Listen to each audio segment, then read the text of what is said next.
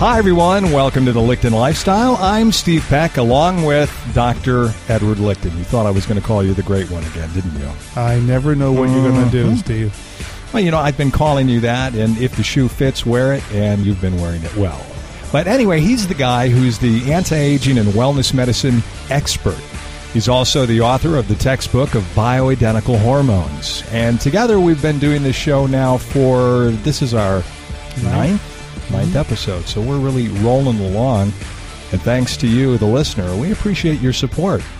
Today's show, we'll be talking about menopause. I had a call from Dr. Licton this week, and we were discussing what subjects we should talk about. And he said, you know, we've done a lot of stuff for men, but it's about time we talk about menopause. And I thought, oh, yeah, you're right. I mean, how could we forget that? It's a huge subject, and we'll be discussing that today on the Licton Lifestyle.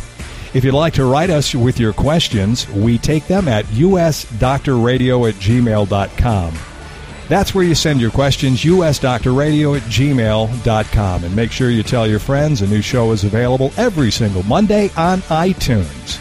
Now, if you'd like to contact Dr. Licton at his office, you can. He's available for consultations.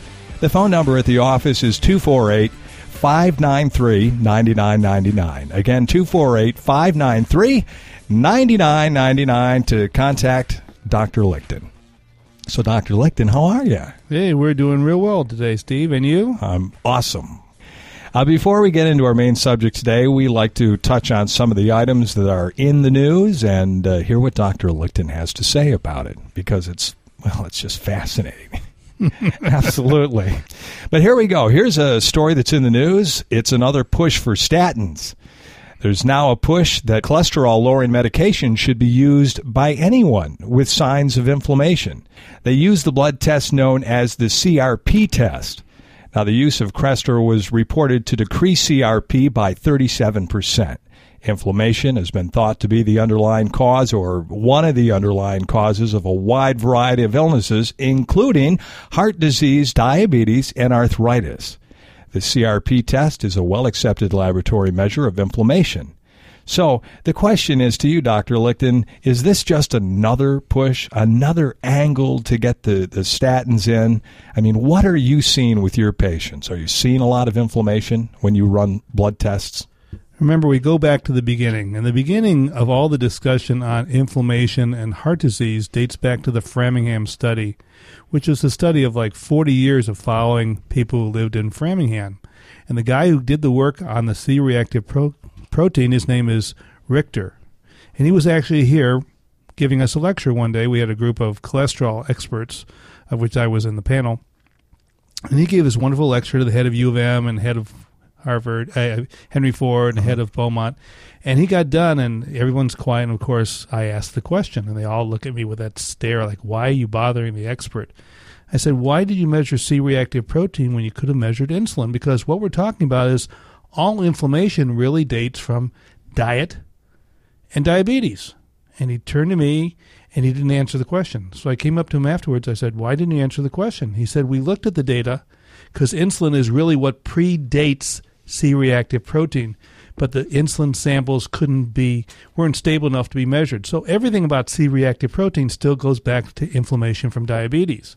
Now, the problem with Crestor is threefold. Number one, Crestor is associated with a lot of complications, so much so that there was a FDA committee assigned just to look at whether they're going to pull Crestor off the market. Really? That's number one. Number two, inflammation is dietary. And if you're eating foods that are inflammatory, which is all the junk food that we have, then you're going to have more inflammation. So the bottom line is this. Studies have shown if you want to cut down C-reactive protein, what you need is fish oil and vitamin C. And Crestor is another poison, and it shows no benefit when you do a true study where you compare Crestor against the anti-inflammatory food substances. Mm-hmm. It finishes second or third. So the study that we talked about last time was if you want to reduce the inflammation in your coronary arteries, you want to reduce the inflammation in your carotid arteries, the drugs you take are vitamin C, fish oil, and DHEA.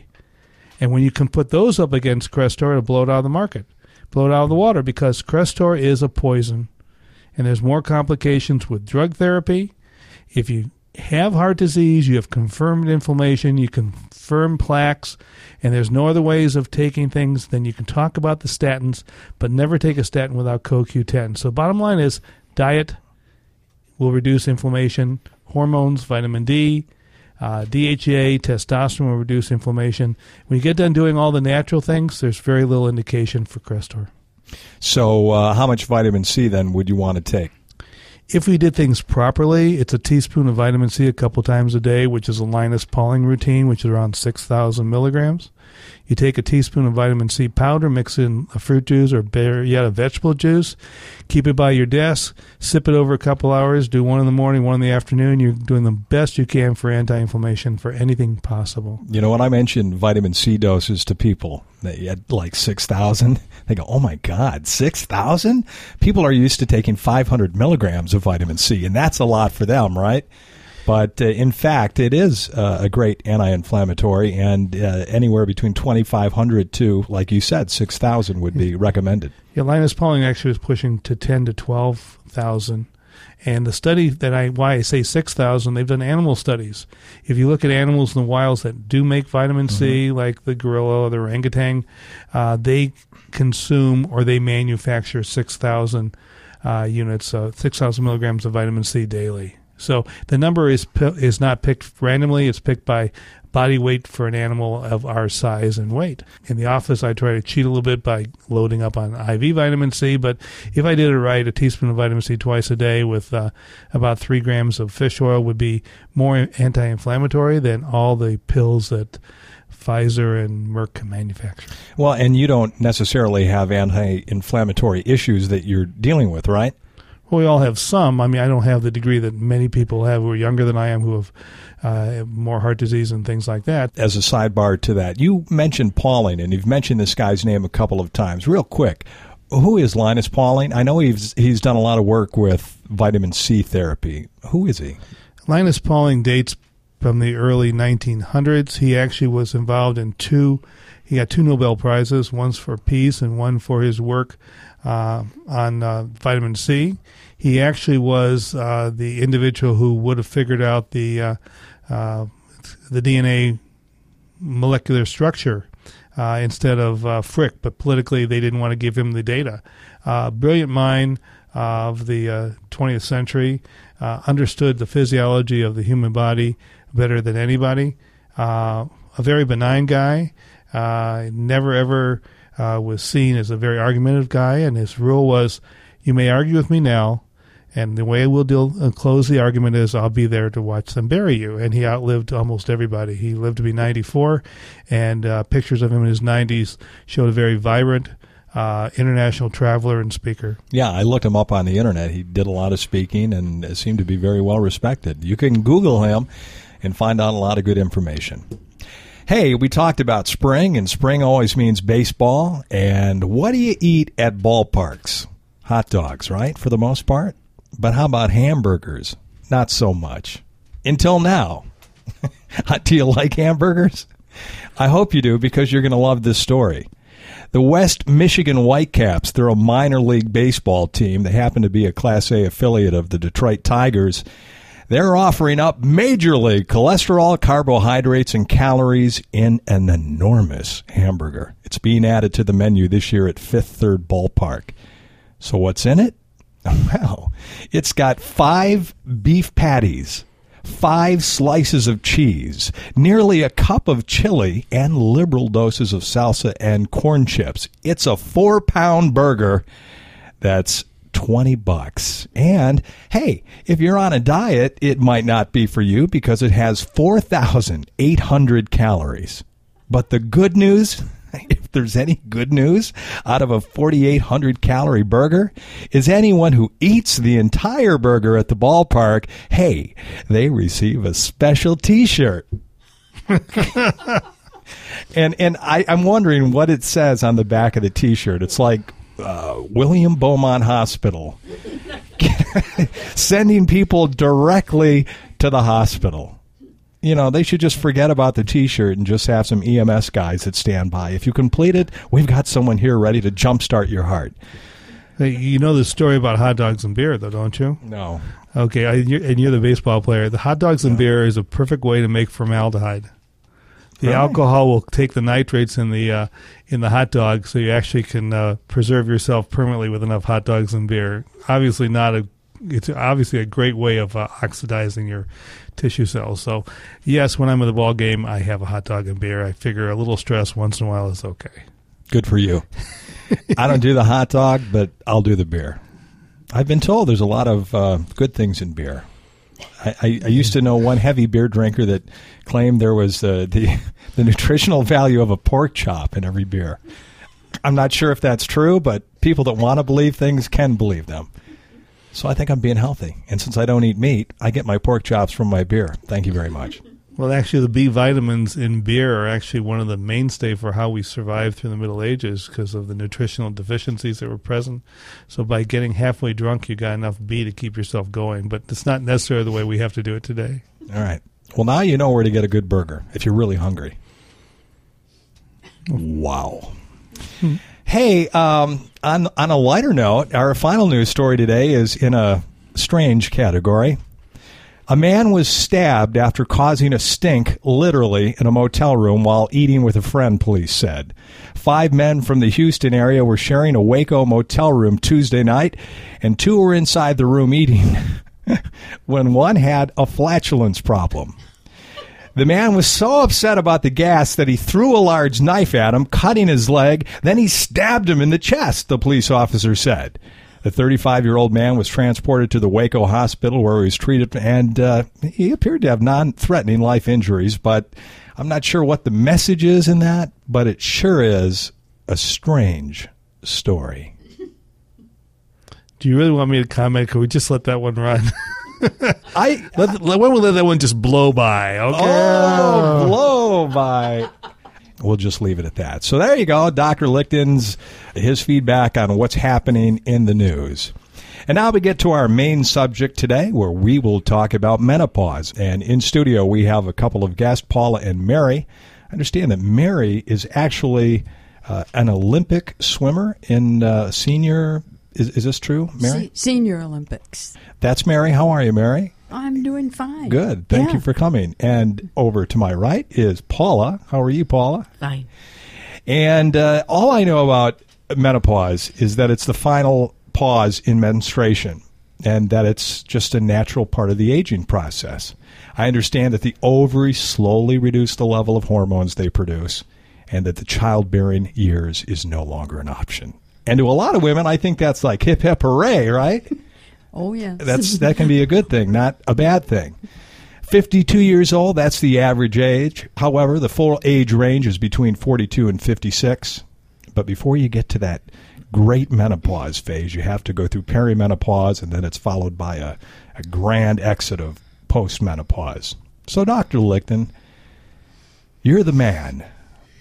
Get us started. Tell us about menopause, when women go through it, and we'll bring our guests Paula and Mary in, and we can figure out their experiences and share it with our audience. Well, being a male who has lived through a few thousand, 10,000, 40,000 cases of women going through the perimenopause and menopause, I'm an observer. We talked already about when a male goes through his andropause and the similarities, but we'll focus on the ladies today. First of all, menopause is, by definition, the end of menstruation. It doesn't just happen over one day. It actually is a process that can happen over years. And the perimenopausal period can be 5 to 10 years. And then the process of going through menopause, by definition, can be 6 months to 2 years. The point is this is gradual, except in those cases when women have surgery and the ovaries are removed. Because the ovaries are producing not only estrogen, but 2 other hormones, one called progesterone and the third called testosterone. But the way the brain works is there's a feedback mechanism. The brain knows that the ovaries are producing hormones, and the brain sends out signals, messages, like a dispatcher, or better yet, like mom in the kitchen calling out to the kids in the backyard. And these signals are 2 hormones called FSH and LH. And during the normal reproductive years, these signals trigger ovulation. So the brain is in complete control of the ovaries and the production of hormones so that we can reproduce. Now, as women get older, the signals seem to become fuzzier and they don't work as well. So we'll have highs and lows triggered by the brain and trying to get responses from the ovaries. Now, these highs and lows equate to hot flashes and sometimes to moodiness. So the symptoms women go through are not emotional symptoms, but they're really chemical hormonal symptoms. So we start off with what the menopause is. So when the brain is asking the ovaries to produce more hormones and the ovaries aren't, the brain sends out signals saying, give me more. And that's where we get the hot flash. And because the hot flashes are associated with sleep disturbances and mood disturbances and irritability and anxiety, there's a whole cascading effect of not having the right feedback mechanism. Women, on the other hand, have 3 hormones that their body produces to stabilize these signals from the pituitary. Estrogen, of course, we realize is a key female hormone that defines her structure, her body structure, her emotionality. Progesterone is a secondary hormone in reproductive years that is necessary to calm down the estrogen, keep it balanced. Without progesterone, women get very premenstrual. A third hormone is testosterone, which is necessary for libido. Without any sex drive, we don't have a reproductive race. So the point is all these hormones have to be in balance. So we actually have 3, 4, 5, actually 6 different hormones that we look at when we talk about the menopause. But it begins with perimenopause. Right, but the perimenopause, I've had women in their 20s who've come in with symptoms, and we find by measuring the blood test, and we're back to this, you don't go by just the symptom, you have to correlate it to a blood test. And the way we do the blood test is we draw them once and then repeat them 2 weeks later. By definition, no menstrual period for 6 months is, quote, menopause. But what is the blood levels? The blood levels of the brain hormones and the blood levels of the ovarian hormones. That's how we can tell exactly where things are at. A woman could be 42. I actually had a woman 53 in the office just this week who is producing progesterone, which is almost unheard of. And yet another woman I saw at 31 who actually was in the menopause. So it's not your chronological age. It's the biological age of the pituitary hormones and the ovaries. So you said it could happen, perimenopause, quite early. Perimenopause can start 10 years before true menopause. And we look at the hormones and say, here is normal, here is abnormal. In between, it's perimenopause. So what does that mean? If a normal woman's producing progesterone because she's ovulating, a woman who's perimenopausal is consistently not producing progesterone. She's not ovulating. If the woman in the reproductive years has a certain level of estrogen, we'll say less 100, 150, or 200, a woman in the perimenopausal may have 50 or 60. So there's a gradation, just like you said, a transition between perfectly normal and perfect menopause. And in between, we call it perimenopause, is you're getting there. Some months may be fully menopausal. Some months may actually be normal. But we look at the blood work to define exactly what the symptoms are. You look behind the symptoms to see what's happening at the level of the brain, what's happening at the level of the ovary. Let's break that down. What are the symptoms? When a woman starts to feel like what, does she know that something's going on? Well, let's just take Paula, for example. Paula is here. Let's get it from someone who goes through this and suffers with this. Paula and I have medically treated, I think it's probably 15 years now. She can tell you symptoms that occurred when, what the triggers were, and what the outcome was, what the alternatives were, and what has been successful for her. Okay, Paula, tell us how you started to notice that you were in perimenopause or menopause, and what brought you in to Dr. Lichten? I had very high anxiety. Anxiety? Insomnia. Mm-hmm. Irritable. Yeah. Depression. So hot flashes, not so much. And I went from specialist, bioidentical hormone specialist, one after another. I went to 6 of them before I finally found Dr. Lichten. And their only answer was to put me on progesterone, which I was already on. And nothing ever got better. It just got worse. The quality of life just went to flatlined. It was horrible. I spent my days walking around the block because I couldn't stand still because the anxiety was so bad. How does anxiety play a role in all of this? You see, estrogen is a source of both energy for women and, when unbalanced against progesterone, a source of irritability. Actually, in animal studies, you can actually use estrogen to induce seizures. So estrogen is, like testosterone, we can have rages if it's high enough. Estrogen has to be balanced. Testosterone has to be balanced. This is our sex hormones. The typical balance for women is progesterone. But if the estrogen spikes are there, and they can be very intense, levels can go up fourfold in 10 seconds from what the baseline is. These spikes of estrogen just cause tremendous irritability in the brain, because estrogen actually increases the adrenaline hormones in the brain. So imagine being on 40 cups of coffee, and now you know what a woman's going through when she has an estrogen spike. So the hormone balance is normal. Hormone imbalance is irritability. Let me take one step backward to when women are menstruating and you go through your period. You have emotional changes there as well. How do the emotional changes with normal, if you will, menstruation compare with menopause symptoms? Well, if you look at the week before the menstrual period, which period that we call premenstrual or premenstrual syndrome, if a woman has unopposed estrogen, meaning that she has spikes of estrogen, she is irritable. And the same symptoms: anxiety, irritability, depression, food cravings, bloating, headache. Again, what happens before the menstrual period is you have these spikes or these high levels of estrogen, and then you get a drop with the menstruation. So it's a fluctuation of the hormones that women go through much more than men that trigger both PMS and menopause. The typical treatment that was pushed 50 years ago in England was progesterone, saying, well, if we give you enough progesterone, we can balance these estrogen spikes. It doesn't work for probably 80% of women. So if the only thing the doctor says, and trust me, the doctors Paula saw were some of the better guys. The other guys would say, this doesn't exist, this is all in your head, take Prozac. But these guys didn't recognize that progesterone is not strong enough to handle most of the women who have estrogen spikes, whether it's premenstrual or menopausal.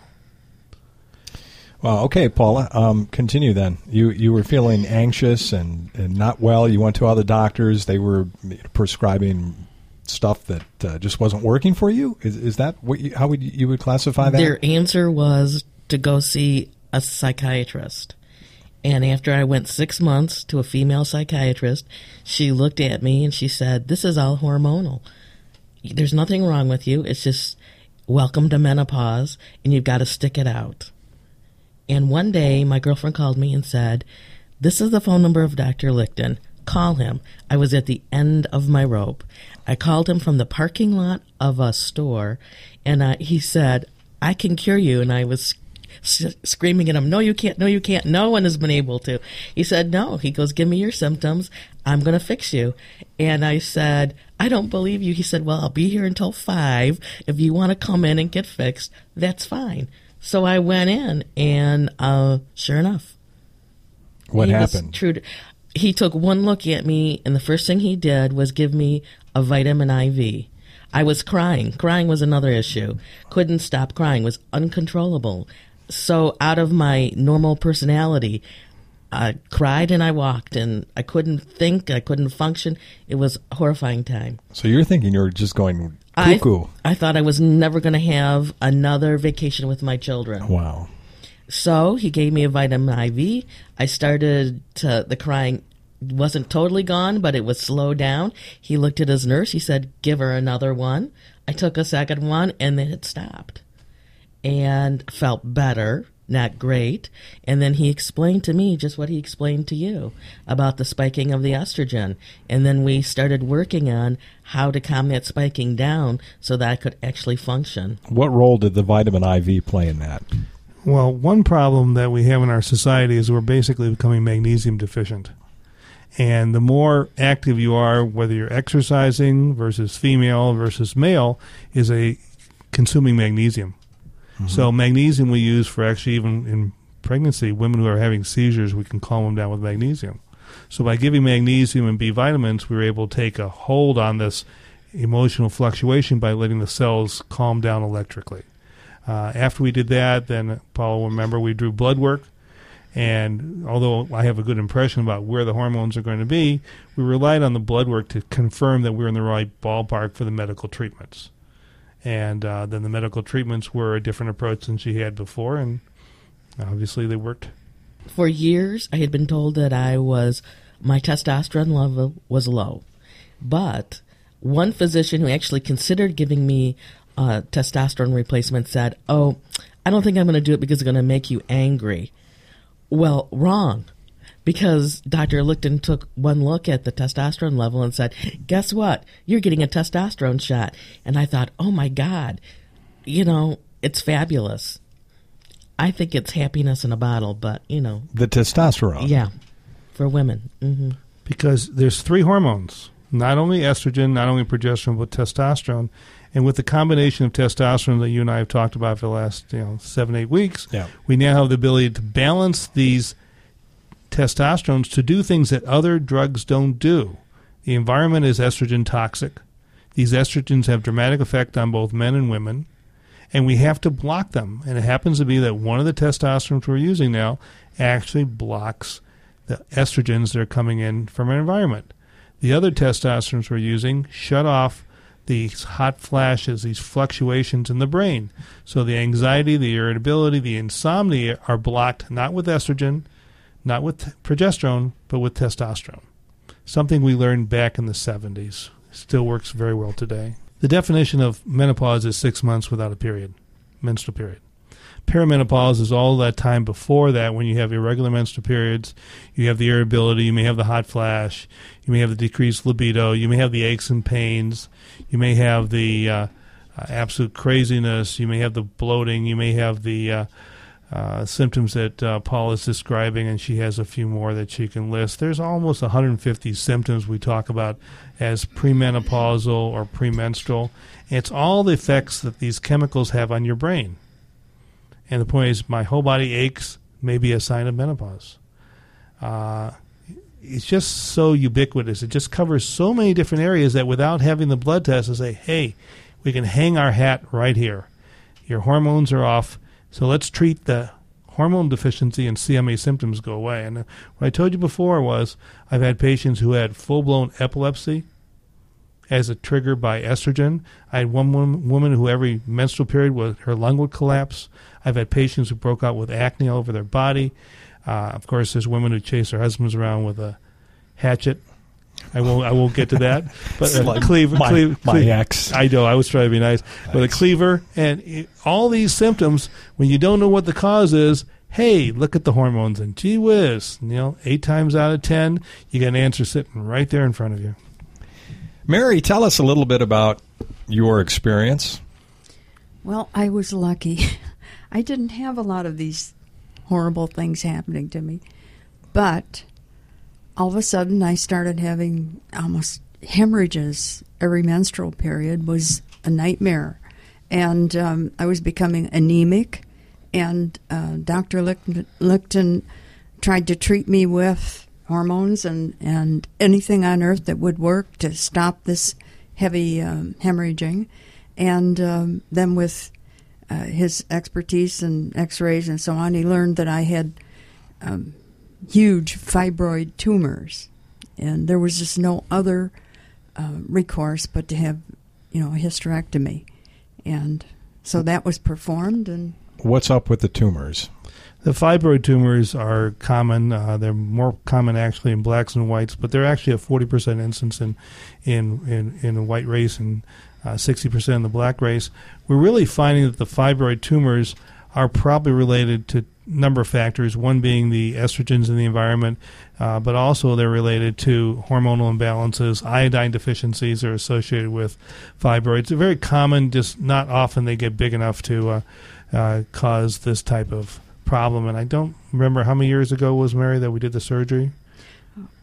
Let's see, it was around 1985. So it was 25 years. That's what I thought. So 25 years ago, Mary now is forced into a menopause, expecting that changes would occur, but we had to deal surgically with a problem that was obviously, in some respects, life disrupting, if not life threatening. Yeah, so let's talk about that. When women, through surgery, are automatically forced into menopause and they don't go through it the natural way, is that a different situation? I mean, you're obviously getting there quicker. It's like falling off the cliff, basically. When you take the ovaries away, women will have hot flashes within 48 hours. So one of the things I do when we do have to do this type of procedure is the patient will get a hormonal treatment with an injection of estrogen right there in the hospital. So they don't have to go through all this withdrawal. I mean, this is the key hormone of life for women, and you take it away, I mean, it's dramatic. And I think both women can tell you more about what it feels like to have your life blood removed. But does it happen to every woman when this happens, or do some not have those symptoms? Most women, when you remove the ovaries, they do have severe hot flashes. There are exceptions. But they're very rare. I mean, the bottom line is this is where most of the estrogen production comes from, is from the ovaries. So when you remove it dramatically, just like you take your thyroid out, as if you were taking our anatomy out, the effects are very dramatic. It feels like you fell off a cliff. It feels like your whole emotionality is gone. You feel like you're missing part of you, and you really are, because the hormones are what makes us who we are. So even a woman that had that surgery that threw her into that menopause, even if she wasn't noticing a great difference, there is still something going on quite different in her body. Oh, no question. And I think both ladies can attest to when they're not taking hormones, what their lives are like. So tell me about the hormone therapy that you're on. Well, right away, Dr. Lichten took care of me. I mean, he took care of me in the hospital. He removed the fibroid tumors, which he did without having to do, how do you say, a vaginal removal rather than having to... We did a vaginal hysterectomy so she wouldn't have a scar on her abdomen, even though there were significantly large fibroids. Yes. And then afterwards, with the blood test, we identified that Mary had not just hormonal problems from the ovarian hormones, but I remember you were one of the first patients I started on DHEA because that was one of the adrenal hormones. So back then, 25 years ago, we recognized by looking at the blood system that under the stress of raising was five children, I believe? Six. Six, okay. Yeah. Six. Well, I inherited 3 of them. Okay. So raising 6 kids alone, basically, and working and doing everything else, she was burned out, which we've talked about a little bit before. So we picked up not only did she need the estrogen replacement with the testosterone, but she also needed some adrenal hormones, and then Mary's story gets even more interesting. Well, let's hear it. Well, then I started using right away the hormone patch, the estrogen patch, which I still use to this day. It's very convenient. You just replace these 2 patch twice a week. I use Monday and Thursday. And anyway, I've had this ever since, and I've been leading a very normal life. I didn't have these hot flashes that you're talking about, that people have when they've had a hysterectomy. I didn't have any of those things. Hey, how cool is it, the vaginal hysterectomy? I've never heard of that before, where you don't have to have the scars. Well, we have all kind of new things, too. We actually, for the larger uteri now, we can actually use a laparoscope. And actually, I was one of the first one in Michigan. I was the first one in Michigan, one of the first in the United States to do a hysterectomy with a laparoscope. So we actually can go in surgically. This is like the robotics of today. But before robotics, 20 years ago, we actually bend our head over and move our instruments around. We actually could take the uterus out, free it all up from above, and then take it out vaginally. But the thing that, these are all surgical techniques. At this point in time, there's very little surgery in my office. With a new medication, we're basically almost eliminating hysterectomies. I actually have one scheduled. The first one this year, I used to do 3 and 4 a week. So now with the new hormonal therapies, women are not having issues that lead them to hormonal problems. So there's things we can do. The thing I wanted to bring up about Mary to focus on the topic is Mary's now been on hormone therapy for 25 years, okay? And yet you hear from the news with the Women's Health Initiative, you shouldn't be on any estrogen for more than 5 years.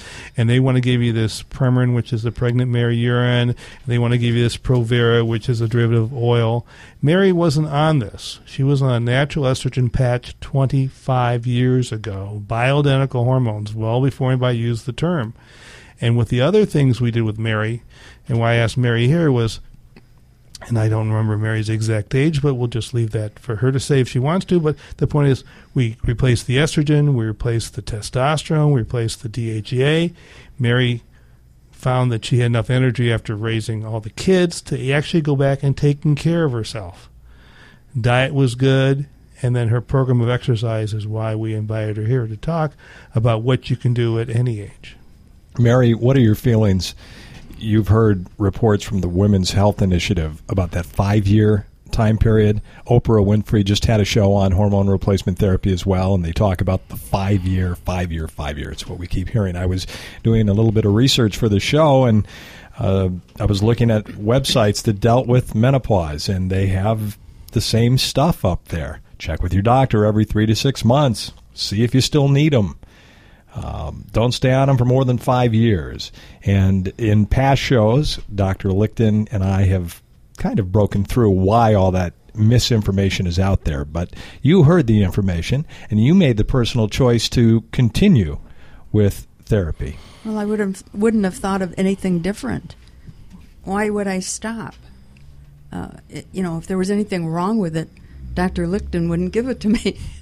And it's been, most people think I'm at least 15 or 20 years younger than I am, and I've done things that most people my age are just amazed that I did them. When I was 67 years old, I was in San Francisco, and I participated in one of the events of the triathlon that was being held there, and I did the swim leg of it. I've always been a swimmer. My father was a swim coach, and Anyway, I swam the Alcatraz swim, and that was a mile. How cool! Yeah, It was a mile and a half.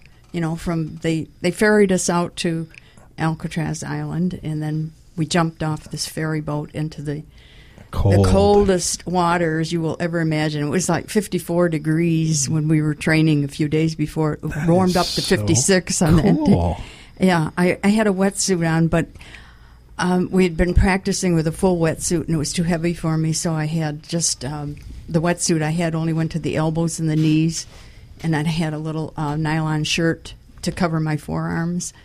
But it was the cold was the really hard part. And how far do you swim? Well, it was a mile and a half. In relation to land, where is that? I've been on Alcatraz, so you, from the island, You see where I'm getting. Because they've always said that a couple of guys escaped, and did they make it? Could you make it? There's a strong undertow. Oh, yes, there's all those things, but you just keep on swimming. I did have... Yeah, I guess. Unless you want to drown. Right, exactly. That's a good incentive. No, it was not easy, but I did have a kayaker leading me. Everybody had some type of a boat ahead of them, and kayakers were most common. And this woman was very good. She had done this swim before. She lives in the San Francisco Bay Area there. Yeah. And so I did have that help, but everybody else was access to some type of person leading them. And I just kept following her. And you were how old when you did that? I was 67 years old. 67. And I'm looking at her now going, Was that a while ago? About 10 years. Because you really, seriously, you look amazing. Honest to God, if that was 10 years ago and you were 67 then? I will bow to Dr. Lichten. Wow. It's the hormone replacement. Oh, but look at her skin. See, the point is, that's why when Carolyn put her face cream together, I insisted on adding estriol, which is a form of estrogen, in the face cream. It increases the moisture content by 20%. And, Mary has great skin, and this is Mary. This is not, some artificially structured face here. Wow. And Mary looks great. And, I never had a facelift. Can I get those estrogen patches for myself? Whatever it is, I want to take it. I'll take women's hormones. If I can continue to look that way, No comment. Yes, you can use the estriol cream on your face. Good God, Mary, you should be like the poster child for Dr. She is. When they have the car shows here, Mary serves as one of those car girls. Well, no, I'm not one of the models, but I do. I'm the office manager for the Ford models. Oh, good. Okay. And you have to have a certain image, or they wouldn't give me this job. What do your friends think when they look at you? Are they saying, like, what are you doing? Yeah, they do ask me that. And I tell them, you the tell things them. that I tell them I use this hormone patch. In fact, my daughter-in-law is one of the reasons that I called Dr. Lichten yesterday. He told me about speaking about this today. My daughter-in-law is now going into menopause. She's 55 years old, and she's having a terrible time. And so I recommended to her to see Dr. Lichten and get on the hormone patch. And she's going to do it. In fact, I gave her some of mine to get her started till we can get her over here. Do you remember what your mother's menopause situation was in you too, Paula? Is there any connection between anything within families that if their mom had a real bad experience, you're more likely to have a bad experience? Well, the ladies can speak, but that's definitely true. The diseases that run in family include also the symptoms. If your mother had bad menstrual cramps, good chance you will. If your mom had bad PMS, good chance you will. If your mom had a difficult menopause, very good chance you will. And it also applies to sisters as well. So a lot of times they'll come in and say, my sister had a terrible menopause. I'm starting to have the symptoms now. What will you do for me that you did for her? Paula, did your mom have that situation? My mother had a hysterectomy pretty early on. I think she was about 50. And now she's in the last stages of Alzheimer's. And I'm wondering if the lack of these hormones somehow contributed to her current state, because they are so powerful and they control so much in our body that I can remember watching her decline over the years and now I think it's hormonally related. And it is. We actually reference in the textbook that I wrote that if you're on estrogen therapy and you continue it to 85, your chances of having Alzheimer's is only 5% compared to those who are not on estrogen replacement. Okay, here we go. Here we get to the part of the program that we get to every show, it seems, where I go, then why don't your average doctors tell people this stuff? Why do you know this and a few other select people know that by doing this, it can be safe and it's helpful and preventative with a lot of different symptoms? Why? I have this quirk, and my quirk is I don't like dogma. I fight dogma. If someone tells me something, I say why. I may be from Ohio, but I should have been from Missouri. Show me why. So when we're in medical school, everyone's given the same standard routine. Here is the estrogen. It's called Premarin. This is what we use. This is Proveric. Together it's Prempro. This is what everybody uses. And then I have patients who I'm out in practice with, and drug doesn't work for them. And they come to me from another doctor who says, this is all he'll use. And I say, well, let me check in the literature. Let me check what we know. And when you look just one step below, just looking at what's on the internet now, looking what's in the publications of data, you see there's a lot more choices. Just like there's different choices in cars, there's different choices in hormones. And some are different and some are better, and they have to be individualized. And when I found out that the estrogen patch is bioidentical, it's not horse urine, it's 24 hours a day, no highs and lows, no malabsorption, no issues there. I started using the estrogen patches when they came out, which is just in the late 70s, early 80s. And it worked well for me. Everyone says, why using that? It's a little more it's more expensive by $5, but it has the principles that make more sense. It's continuous. You get the same level all day long. You're getting something natural. You're not getting something that's artificial for your body. Right. And that's the point, just taking one step and saying why. And then, as Mary and Paula will say, why not? Why don't we try these things? They're prescription. You can get them in any pharmacy. Why are we not doing this? And the bottom line is, medical schools teach you one way of thinking, make it simple, knee-jerk reactions.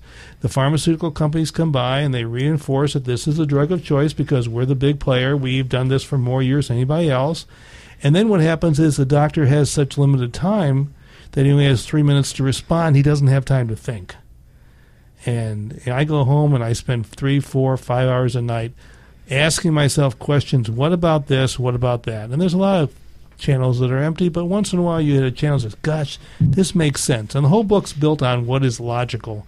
What we talk about in our audio sessions here is what makes sense.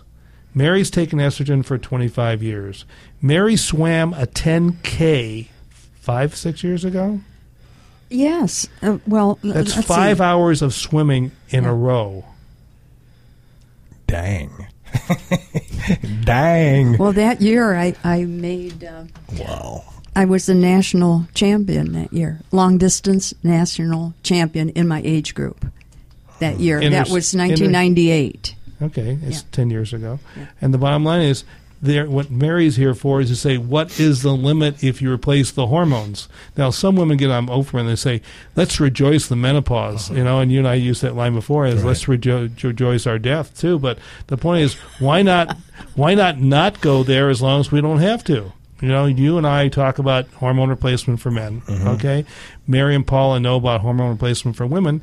And why should we waste the hormones, our intelligence, knowing that these make so much of an improvement in our quality of our life and the physical state of our life?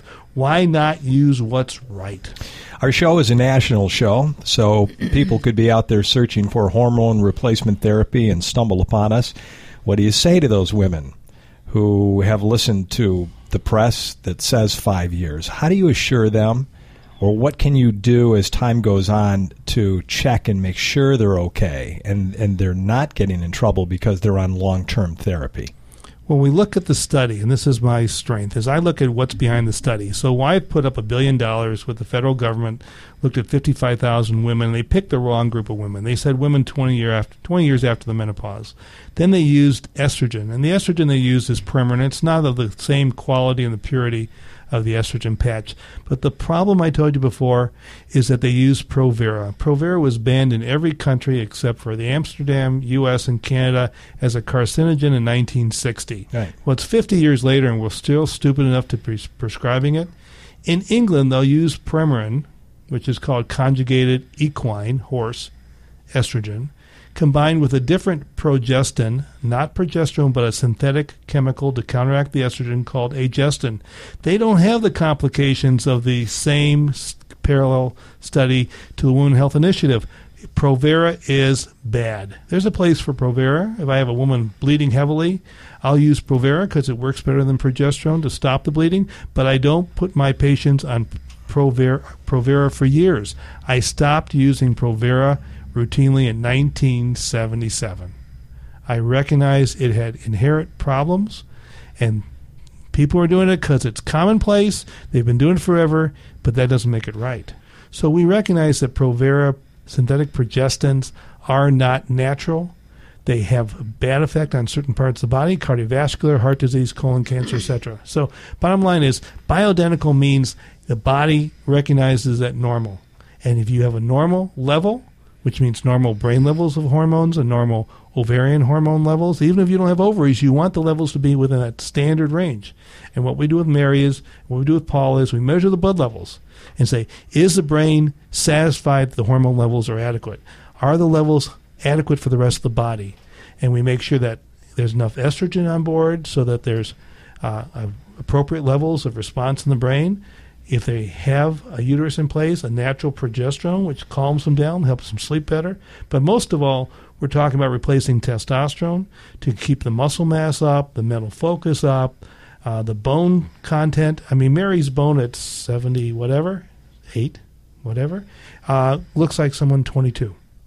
She's not going to get osteoporosis.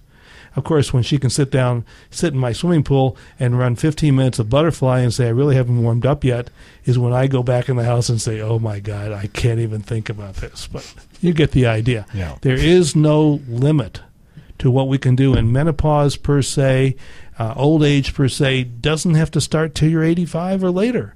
you have this whole quality of life that you can continue with, at least in your mid-80s.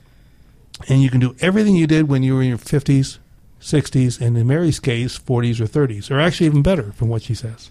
Dr. Lichten, I have a question. There are different forms of estrogen. There's the patch, there's injectable, there's oral. Are those all bioidentical? They can be. So if we use the word estradiol, which is E2, you find it clinically, orally called Estrace. You find it in the patch called Vivel or Clamera. You find it in the depot estradiol injections. These are all natural bioidentical estrogens. You find it in Estrace vaginal cream. And you can have it compounded if you want to make it fancy, but they're all available by prescription. Then we have synthetic estrogen, which will be Premarin, conjugated estrogen. The trouble with oral estrogens per se is some of that converts to an alternative form of estrogen called E1. So the best way of taking estrogen actually will be vaginal cream, a patch, a shot, or even an estrogen pellet, some way that bypasses the stomach changing the estrogens. And again, estradiol is the way you want to take estrogen, not conjugated estrogen from horses. Do you take just one of those methods, or do you combine? I often combine, the ladies may talk about it, but I like the estrogen patch for the systemic effects, and I like estrogen vaginal cream because the vagina needs and bladder need more estrogen. These are areas that are very sensitive to estrogen. So a woman comes into me and she says, I feel like I have to urinate all the time. I say, I know what your problem is. They look at me and says, well, the urologist didn't find the answer. I said, you're low in estrogen. Here's a prescription for $45. It's estrogen vaginal cream. Take 1 inch of cream and rub it in the top part of your vagina with your bladder for the next 2 weeks and come back and see me. 95, 98% of the time, problem's gone. So estrogen vaginally, very important. Estrogen systemically, very important. And some of my women patients, I don't know if Mary's cheated and done this, but you can take a little dab of that vaginal cream and put it on your cheeks. It does great for your skin tone. Is that your secret, Mary? Or? No, Mary, no. Mary may not tell. I just learned something new. There you go. All right. And what do you say to people out there that want to try the natural treatments, things like soy, black cohosh, wild yam, valerian root, and Don Quai? The bottom line is, it's nice and well and good, but it's not going to change the hormone levels. So you could take a Valium to treat your anxiety, but if your estrogen levels were low, wouldn't it make more sense to just replace the estrogen? Why not treat the cause instead of the symptom? The point we really try to make here is you can't treat the blood test unless you replace the hormone.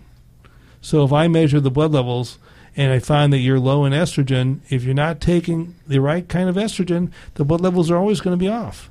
And how the brain responds to that deficiency of that hormone is what we're talking about. The whole gambit of symptoms. Example, if we go back 500 years, people's teeth were falling out.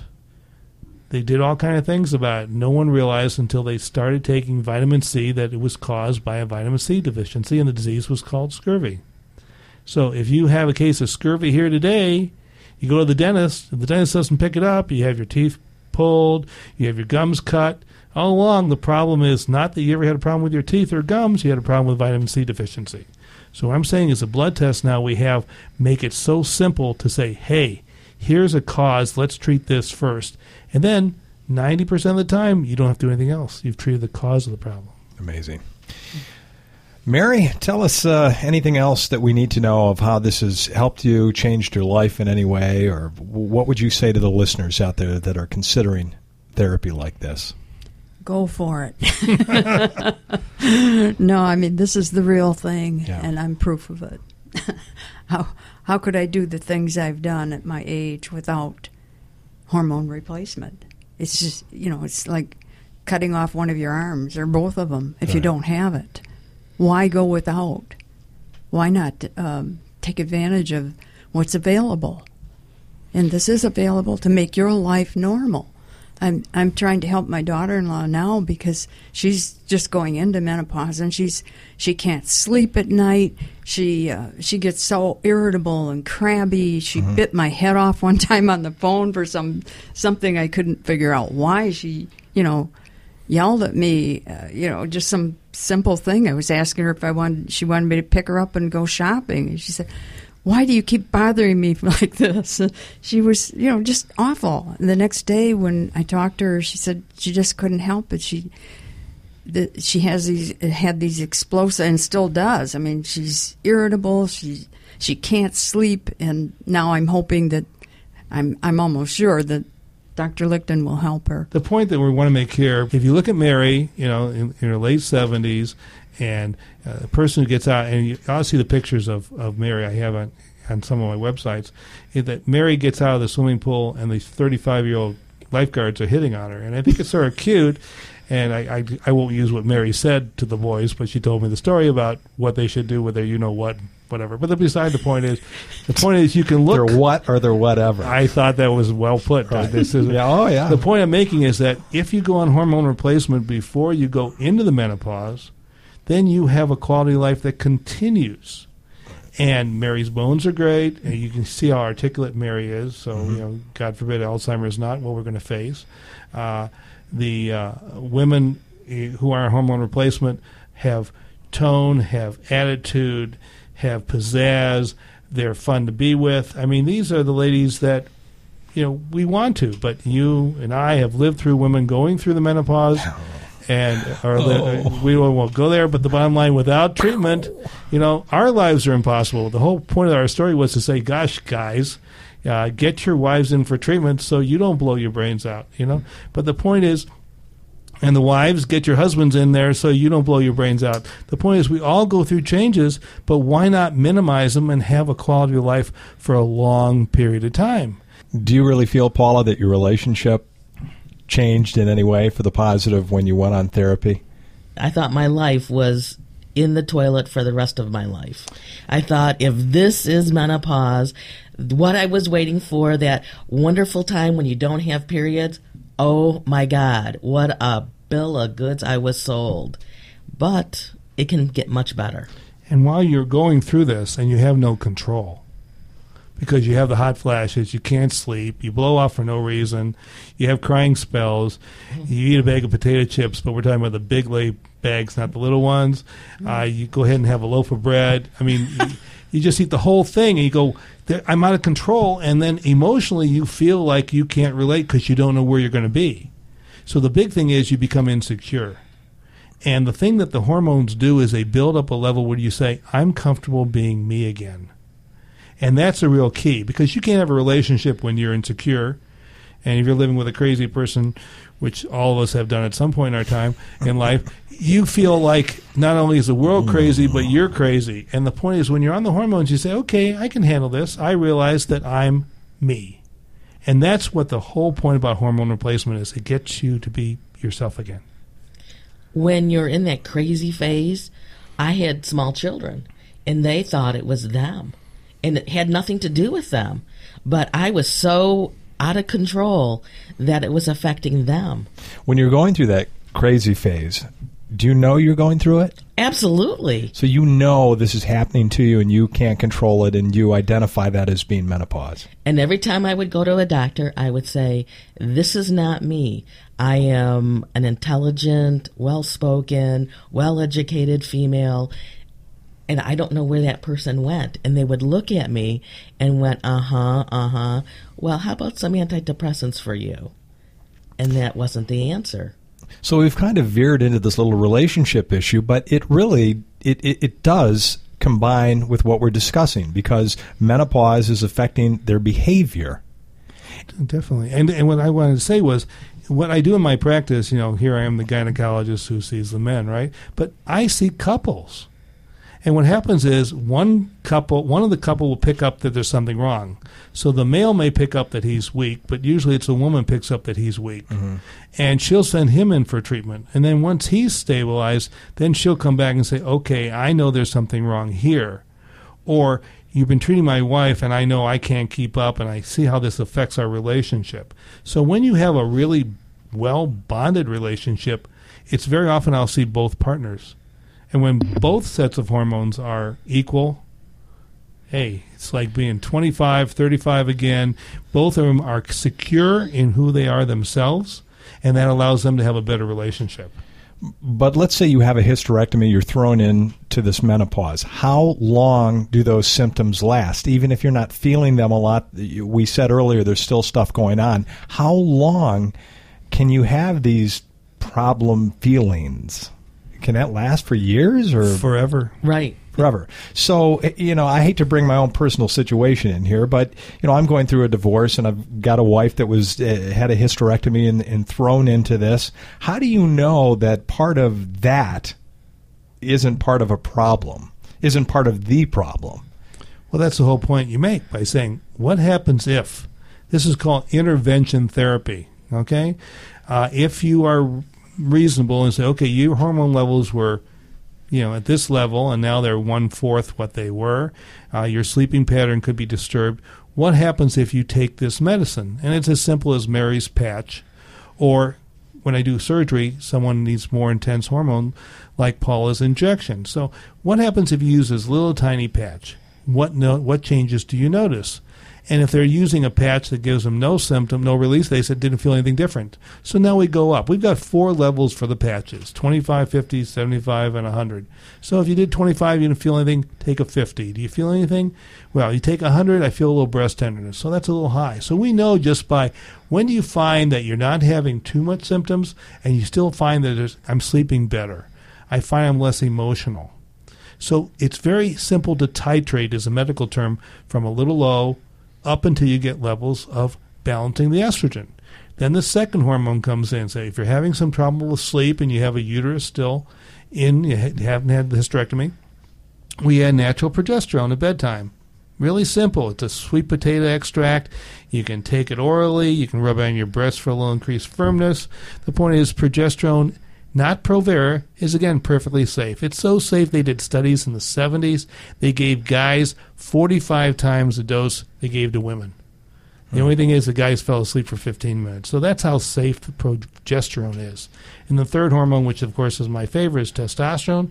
Give women a little testosterone. They're not only assertive, they're attentive. As Carolyn says, you just can't talk about sex every time. We're going to talk about sex now here, too. You take your little shot of testosterone, and I don't care if you're 50 or getting close to 80, it's time to rock. So we didn't really want to touch on sex, and we're not going to for a large portion of this. But since he mentioned it, I'm just going to throw out, and Paula, I won't ask you this question. But maybe, Mary, you don't want to be asked it either, but I'll ask it because it's my job. You're on some testosterone, too? I have used it, yeah. You have used it. And when you used it, did you notice anything come back to life within you?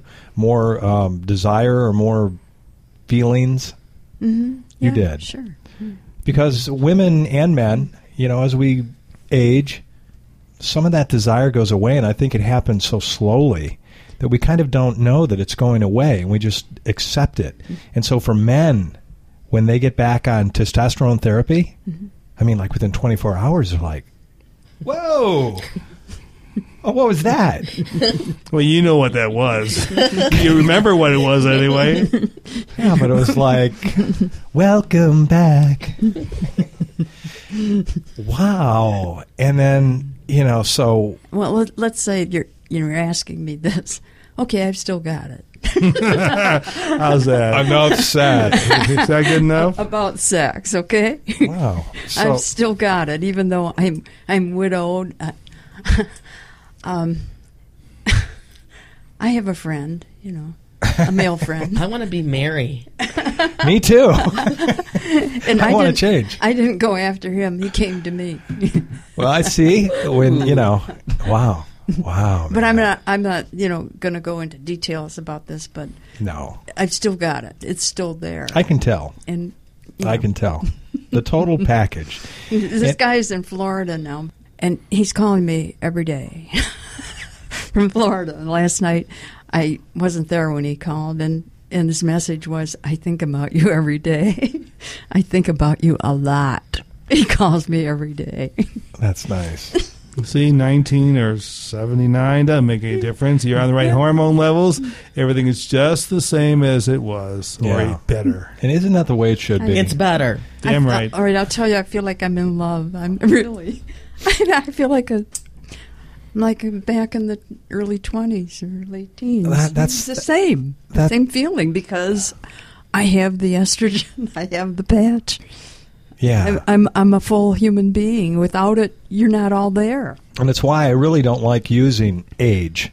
We do it on this show, and we're an anti-aging and wellness show. We use it only by example, because by you allowing us to use your age, a lot of listeners can listen and go, wow. But the reality is, to me, you're not your age. None of us are really our chronological age. And if you're going to give an age to someone, let's get the blood work and give your biological age. You got it. Right? Yes. No question. I mean, we all know as we've aged that we really, you don't age mentally. Your thoughts don't age. No, age is a number. It's just a word. Age is a word. It's the way you feel and the way your body is. Mm-hmm. That's what's important. But people lock into that number. They Yes. lock into it. They walk down a path of acceptance. They go, well, I'm 70 and I, don't have a sex drive and I don't feel like going anywhere and I'm doing this. But that's because I'm 70 or 80. What do you expect? I mean, they just walk that path of acceptance when the reality is you don't have to walk that path. Right. Through hormone replacement, through taking care of yourself, your vitality, your life. Yeah, you can be alive, just as alive in your 70s as you were in your 20s if your body is complete. And it's not complete without the hormones. Dr. Lichten, can someone who's 70 who's never had hormone replacement come to you and then start it at that age? Yes, the difference between using natural bioidentical and using the synthetic forms is, yes, I have women in their 60s and 70s who start. Even the men, you remember Ariel at 89 started his hormone therapy. So the point is natural therapies, of course, we're going to use lower levels, smaller doses of medication than we would if you were 45 or 50, but you can still have a number of the benefits. But the real key is to pick up the hormone changes early. We're now picking up, I've always treated women in their 40s with hormone replacement, starting with actually testosterone before the estrogens for many of the women. We're picking up guys in their 30s who are becoming dysfunctional. Well, ladies, thank you very much, Mary and Paula, for coming in, sharing your stories with us. I'm sure you've helped a lot of listeners, and you were definitely great role models. So thank you both for coming in. Dr. Lichten, next week we're going to have an interesting show. We're going to have Laura and Keith Khalil of Creating Wellness and the Khalil Family Wellness and Intervention Center. Very interesting couple, and we'll learn a lot about how to create and maintain wellness, and we'll learn how to live with vitality by connecting your body, mind, and spirit. And that's kind of what we talked about a little bit today. Hormone replacement therapy is definitely part of that, physically, but you've got to have mental. The mental game is part of it too, isn't it? Right, and I believe it starts with spiritual. Reasonable nutrition, and the hormones really help your brain work. If you can't focus, you can't think, it's hard to connect. So, yes, I believe there's a strong connection, and mind-body hormonal therapy, we believe in it all. So that'll be a great show next week, and if you'd like to check them out before our show, you can find them at KhalilCenters.com or CreatingWellness.com. It'll be a great show, and we look forward to having them on. If you'd like to contact Dr. Lichten for a consultation, he's available at 248-593-9999, or visit him on the web at usdoctor.com. It's been a great show, Doctor. Thanks again. I appreciate it. Hey, it's always great to be here and listen to our discussion from our patients and everybody else about wellness, because that's what it's all about. Hey, everyone. Thanks for listening. Make sure to check out our next show every Monday on iTunes. Thanks for listening to The Lichten Lifestyle. I'm Steve Peck. We'll talk to you next week.